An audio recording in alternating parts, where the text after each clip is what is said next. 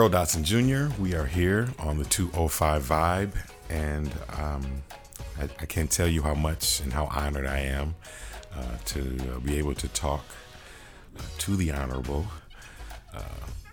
retired United States Magistrate Judge, the one and only Michael Mahoney. Hello, sir. Oh, it's a pleasure to be here, Earl. It was also, you should tell people, it was a pleasure the time when you and I met before and the great job that we did working together as far as helping select the new magistrate judge that's now in Rockford, Illinois. That's a great place to start. Man, let's just start there. I mean, I know that's an important part of your work. I had the distinct honor of being part of the magistrate selection panel, and you played a big part in that. And I really appreciate that. Let's just jump right in there, Your Honor. I mean, just for people who don't really, it's not necessarily a public process, if you will, but just going through the process of selecting another magistrate judge. Just talk Sure. About that. Sure. Well, first like. We should mention that now the number of magistrate judges in Rockford is up to 2.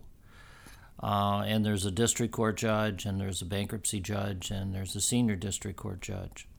Magistrate judges have to have community input in order to be selected. District court judges do not. That's up to the senators and the president. But if you're going to select a magistrate judge, first of all, there has to be a committee that is formed that takes all the candidates, and then the job of that committee is to limit those candidates down to 5. And then the 5 are sent to the district court judges, and they have to choose among the 5 or go back to the committee to get more names as far as everything is concerned. And if that person doesn't make that 5 that comes out of the community, then it will not be selected by the district court judges. And you and I just went through this process in the fall. And you should tell them how much time goes into it and how much Yes. effort goes in, how much investigation is done by the members of the committee as far as calling up people that maybe are on one side of a lawsuit with these people, and maybe people that have been on the other side, and judges that they've appeared in front of. It's a, I think, interesting and huge vetting process that we did to approximately 50 candidates. I agree. I was on the first one for when we selected Ian Johnson, and now this round. And we should say the selections ended up with Lisa Jensen. I did want to ask you just to start off. Obviously, you've had a long, storied career on the bench. But I wanted you, just for our listeners who, not everybody knows who you are, but if you would, whatever you want to say about just your beginnings, where you grew up at, and how you got started in the law practice, and the being here in Freeport, just their whole connection there. Well, I was. My family came to Freeport when I was young. I went to grade school here, high school here at Acquin High School. Then I went to St. Ambrose College and ended up at the University of Illinois Law School. Now, the University of Illinois Law School is where I ran into tremendous people, and people that ended up practicing law all through the state of Illinois. And one of my professors, Prentice Marshall, ended up chosen to be a district court judge in the early 70s. And he then got assigned to Freeport, and we had known each other and worked with each other in law school. And that was the start of somebody approaching me as to whether or not I'd be interested in applying for the magistrate judge's position. By the way, then, when I started, the federal court was actually in Freeport, Illinois. It was on the second floor of the post office in Freeport. The first courthouse. Did not know that. Interesting. Yeah, the first courthouse hadn't been built yet in Rockford, and of course now there's been a beautiful second courthouse built as far as everything is concerned. But I was 29 years old when I was originally selected to be a federal magistrate judge. That was 1976. At that time, I was the youngest magistrate judge ever selected, and I ended up being the magistrate judge that stayed in office the longest period of time in the Seventh Circuit. I left in 2014, and then took retirement, but as I pointed out to you, what I do now is I do arbitrations and mediations and work about half-time. I did ask you about that earlier, and I love the answer you gave me back. But I did want to ask you about, so just so we're make sure that people understand, we've said this term now, magistrate judge. Sure. If you would just explain kind of the difference between what someone would consider just a regular federal judge, or maybe even a state judge that people go before, whether it's traffic fines or criminal court. What are the differences between what a magistrate would do and what a normal, I guess, a federal judge might do? Well, a federal district court judge, the difference between a magistrate judge and a federal district court judge is that a federal district court judge is selected by the president and can handle felonies. Magistrate judges handle everything except felonies. Those are left with the district court judges. But in the federal court, if a warrant is signed, if in fact there's a civil case which can be of any level, if in fact there's a settlement conference, if in fact there's a discovery dispute, and all these things might be things I'm saying that I understand your general listeners don't necessarily know about, but think of the magistrate judge as being the guy that keeps the case moving. Gotcha. That it's his responsibility not to let any case linger in federal court. We set timelines for the attorneys. We make them get their case ready for trial or hearing or settlement conference. We will not let a case languish, okay? And it's the job of the magistrate judge to work closely with the district court judge to see basically that everybody's needs are being taken care of in the federal court. It was particularly important in the Western Division, which you associate with Rockford. It's really 11 counties. It's particularly important in the Western Division because when I started out, there was no district court judge in the Western Division.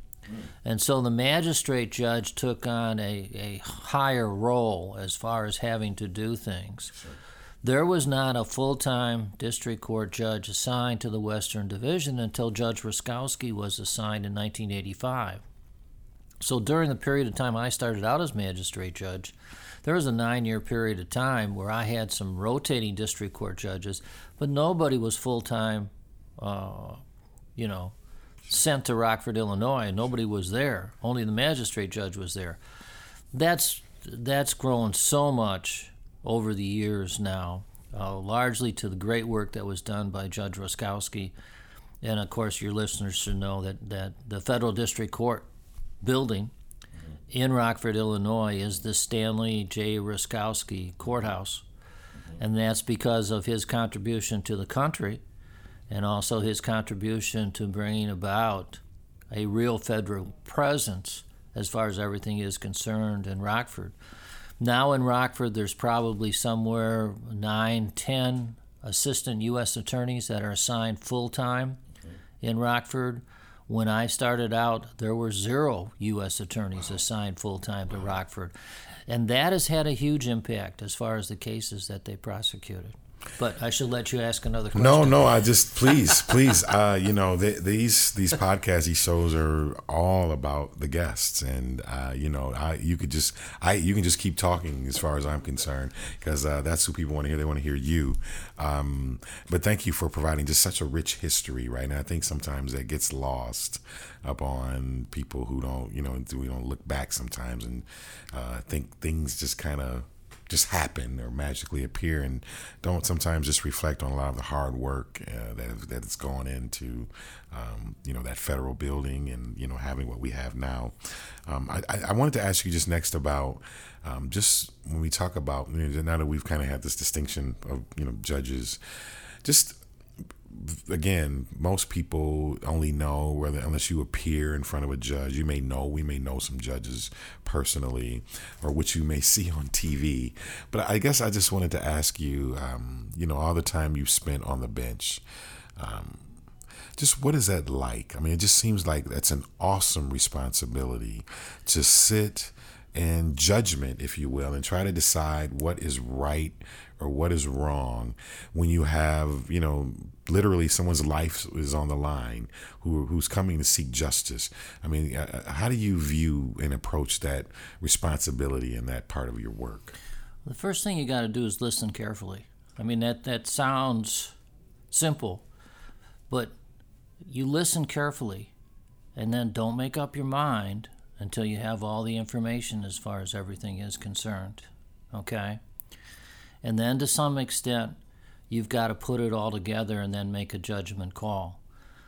All judges have a certain amount of discretion, okay?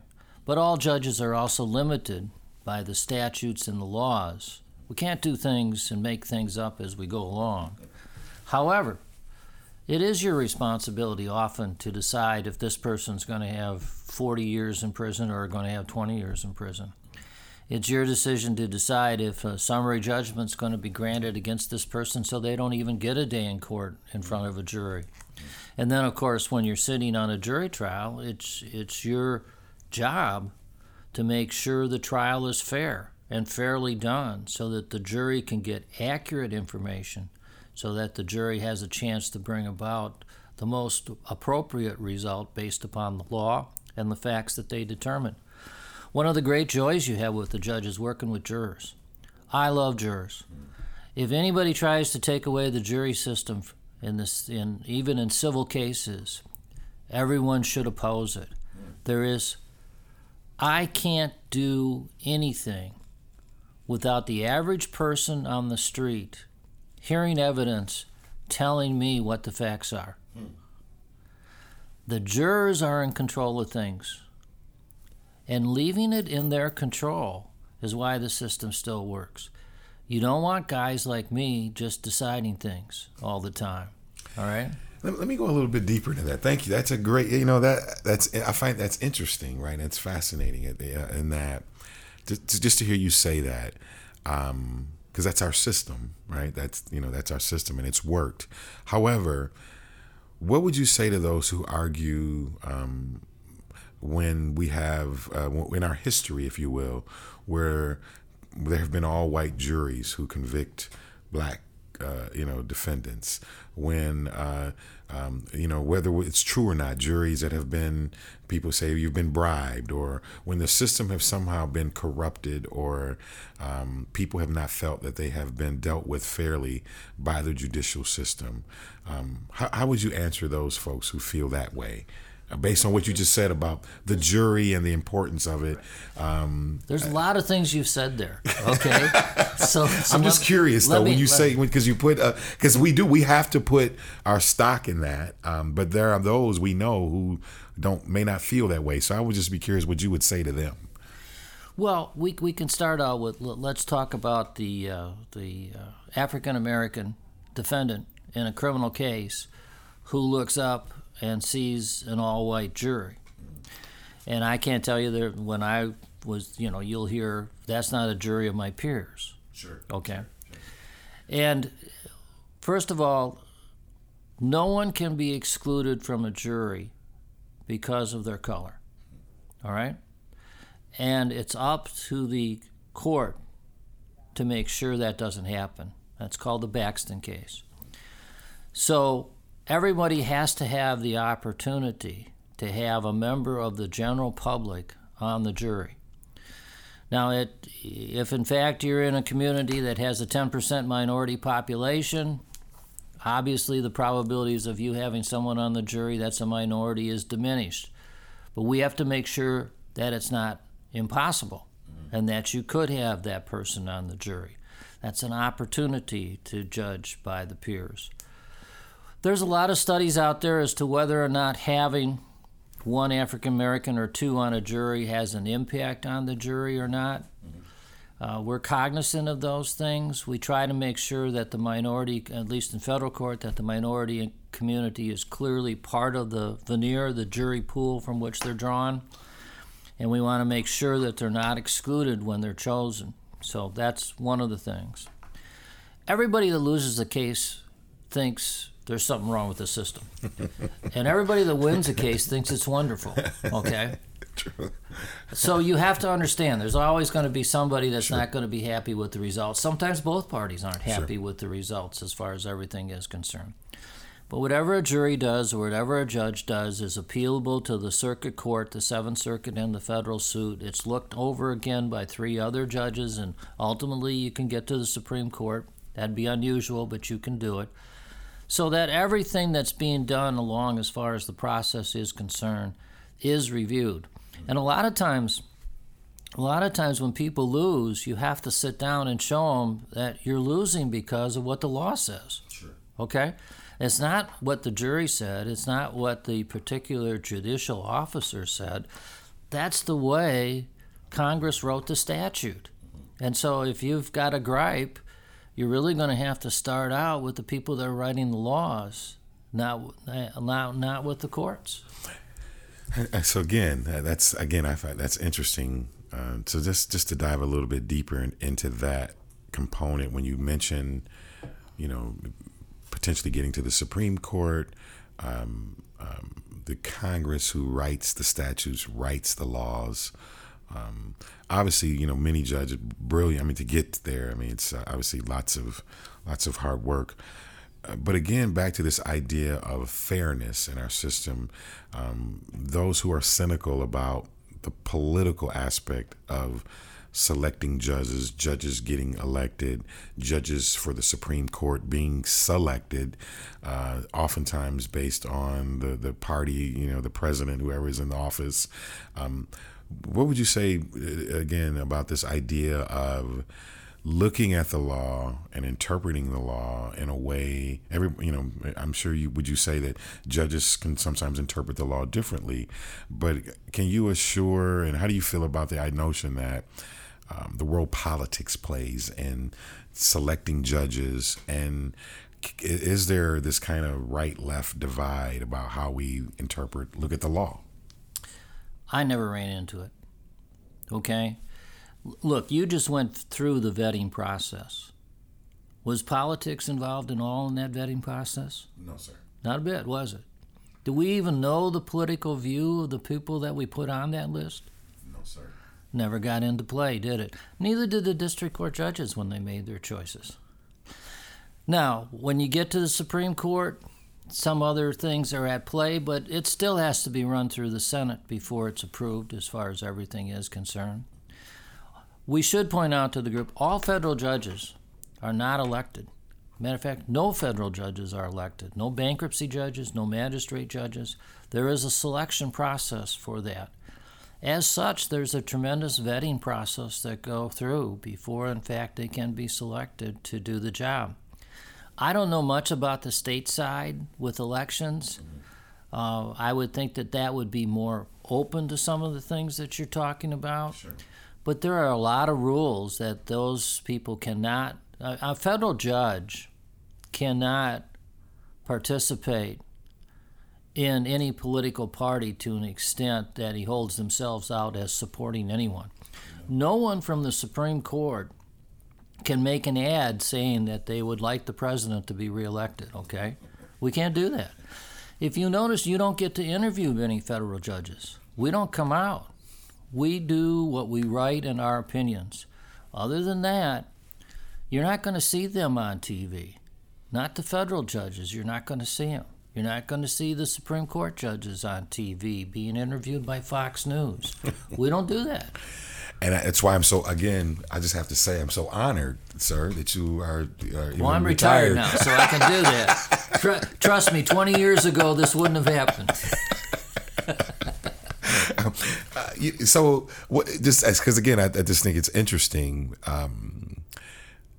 You put a higher emphasis on the federal judges and in terms of rules, and all judges, but because you say you don't know a lot about the state. Yeah, I know. But I've heard this that from attorneys and others that, hey, you walk into a federal courtroom versus walking into a state, there's a difference in the approach.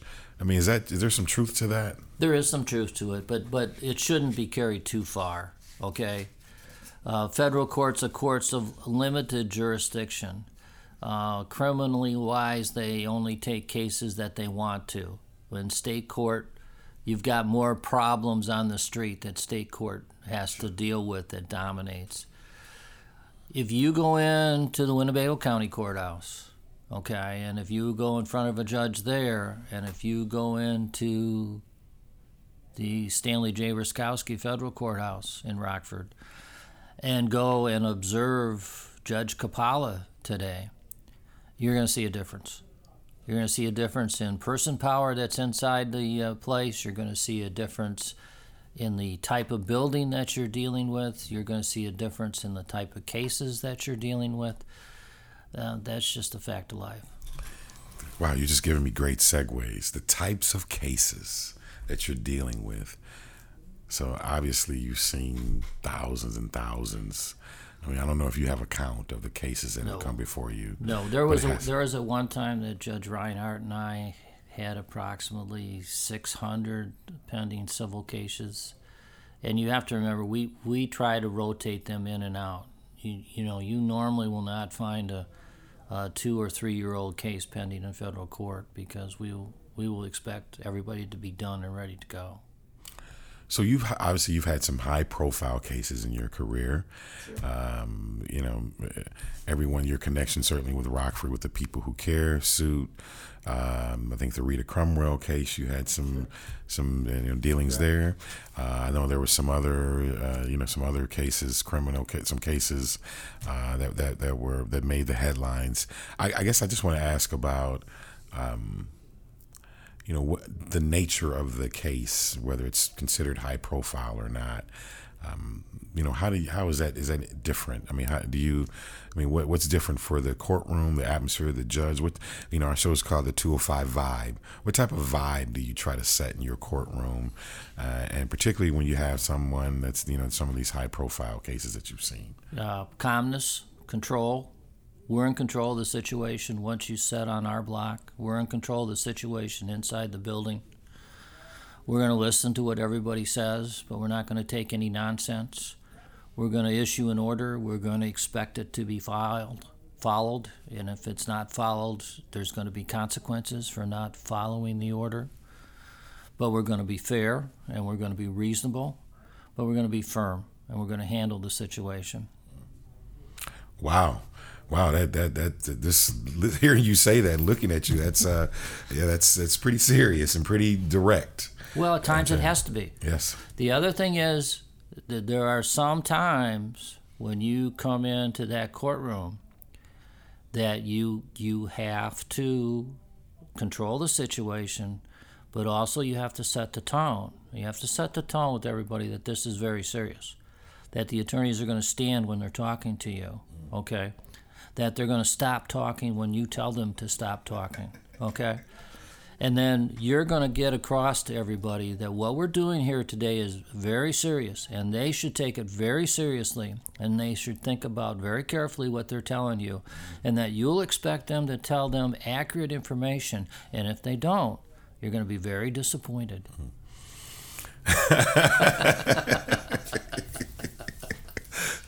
So I obviously I just I don't want to rehash necessarily, the education lawsuit in Rockford, but I guess I just wanted to ask you, just when you reflect, if you will, I mean, when you look back during that time period and what was happening at the time.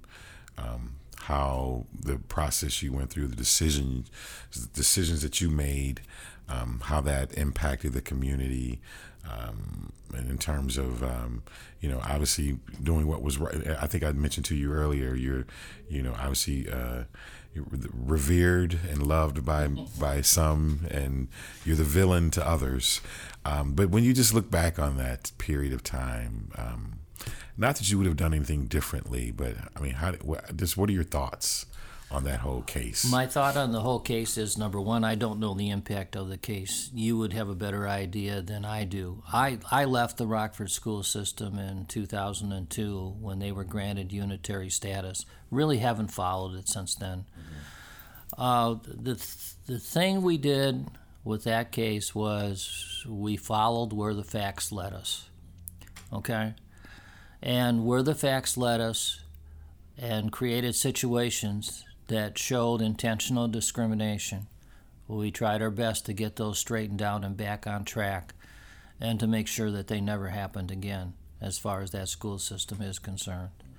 And that's what the appellate court put in their last decision when it came down, that hopefully the Rockford school system would never be in the federal court again, because it was the second time they had been in the federal court. The first time was in the 70s, and I really didn't have anything to do with the case.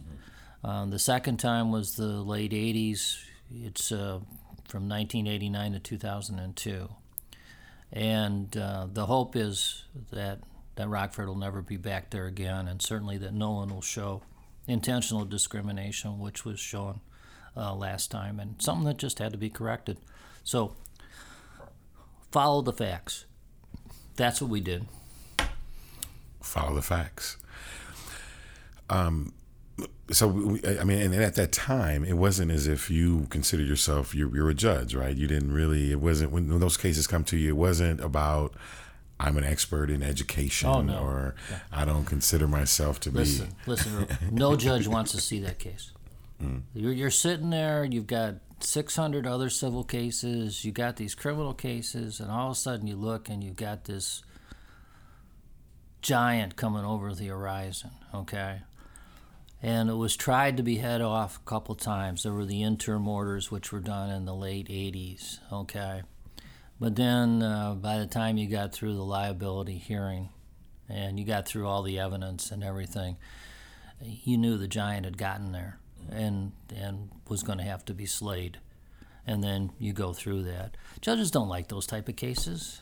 I mean, nobody's going to like you afterwards. Sure. There was the potentiality of busing kids and raising people's taxes. Who's going to like that as far as anything is concerned? But you know what? You have to follow the law, and you have to follow the facts. That's your job. That was my job. It wasn't part of a political philosophy or some type of social movement. It was facts, law. What in the world were you all thinking of? We've got to get this straightened out. Period. Wow, that was great. So I'm just curious, when you, obviously education is an important part, I guess, of society in terms of, we educate, our populace, if you will. I'm just curious, do you have an opinion on just the educational system in terms of where it's been, kind of where it is, where we're going? How should we as a country deal with really a lot of the you saw a lot of complex issues around educating and educating our citizens, if you will. But there are many complexities that go into that, whether it's prenatal, whether it's early childhood, whether it's your environment, whether it's poverty, social economics. Do you have an opinion about any of that? Not really. I was never an educational expert. That's why I hired so many people to help the court out as far as where to go to try to bring about results. The only thing I would say to the educational community is don't be afraid to be innovative. Don't be afraid to try something. Every school doesn't have to be the same. Okay? Schools can be different, and they can attract different people for different reasons. So I would say to any community, be innovative in your educational system. If it's not working, try something else. Like it.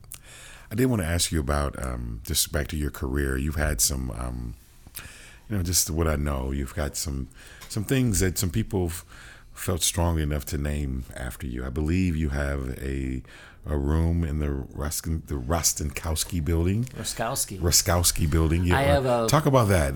Sure. What's that? How did that come about? When I I don't know really. When I retired, 2014, Judge Roskowski was there. He and I had been through everything together. I came on in 76. He came on in 77. Judge Ruskowski and I never had anything we disagreed on in all those years. And there is a section, it's where you were. Mm-hmm. It's where you were when you did the vetting. It's about 3 rooms. Okay, so that's that area. And it's called the Mediation Center. Okay.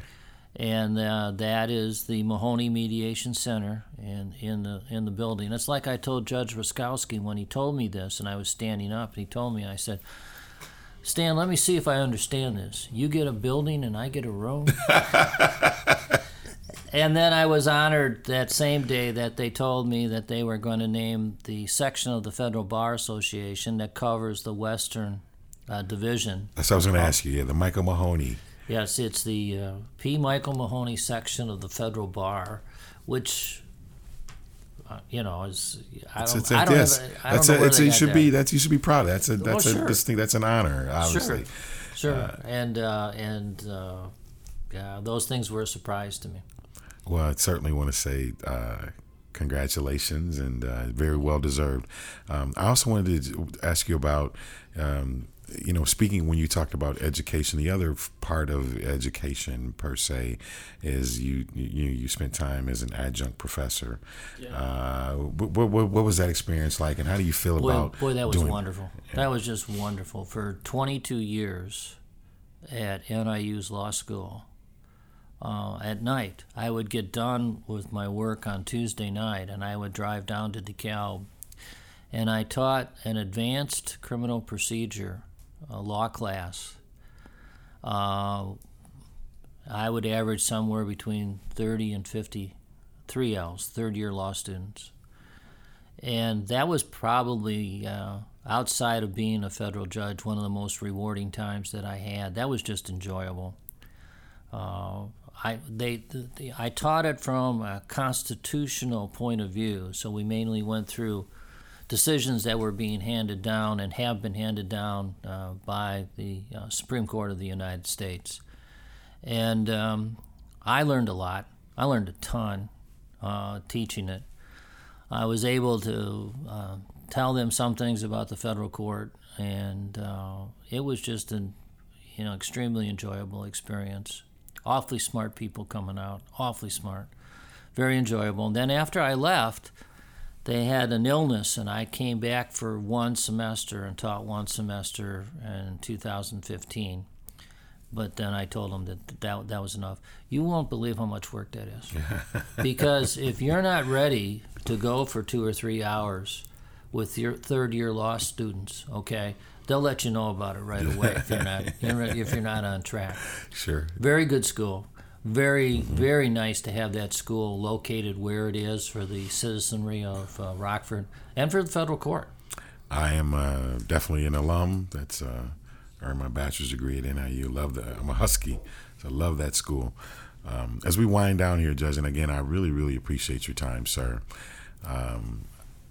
So you retired in 2014. Correct. We're in your office here in Freeport.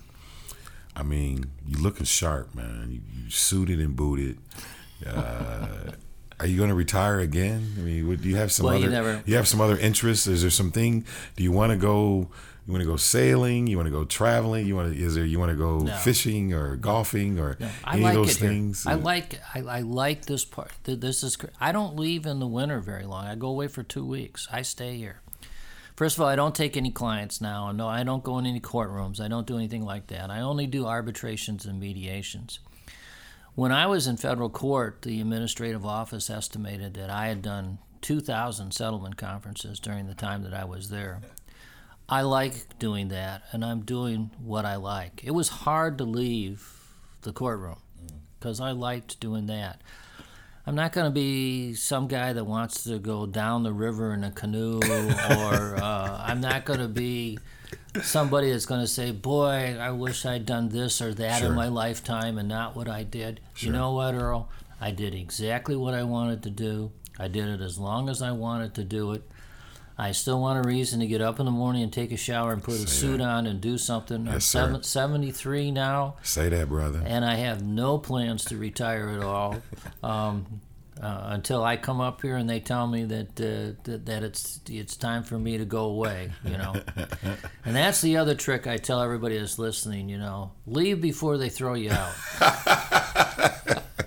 All right. Well, that's great advice. That's great advice. Last question. This is just our little fun questions, and just to get to know you a little better. We ask everybody this. So 3 quick questions. The first,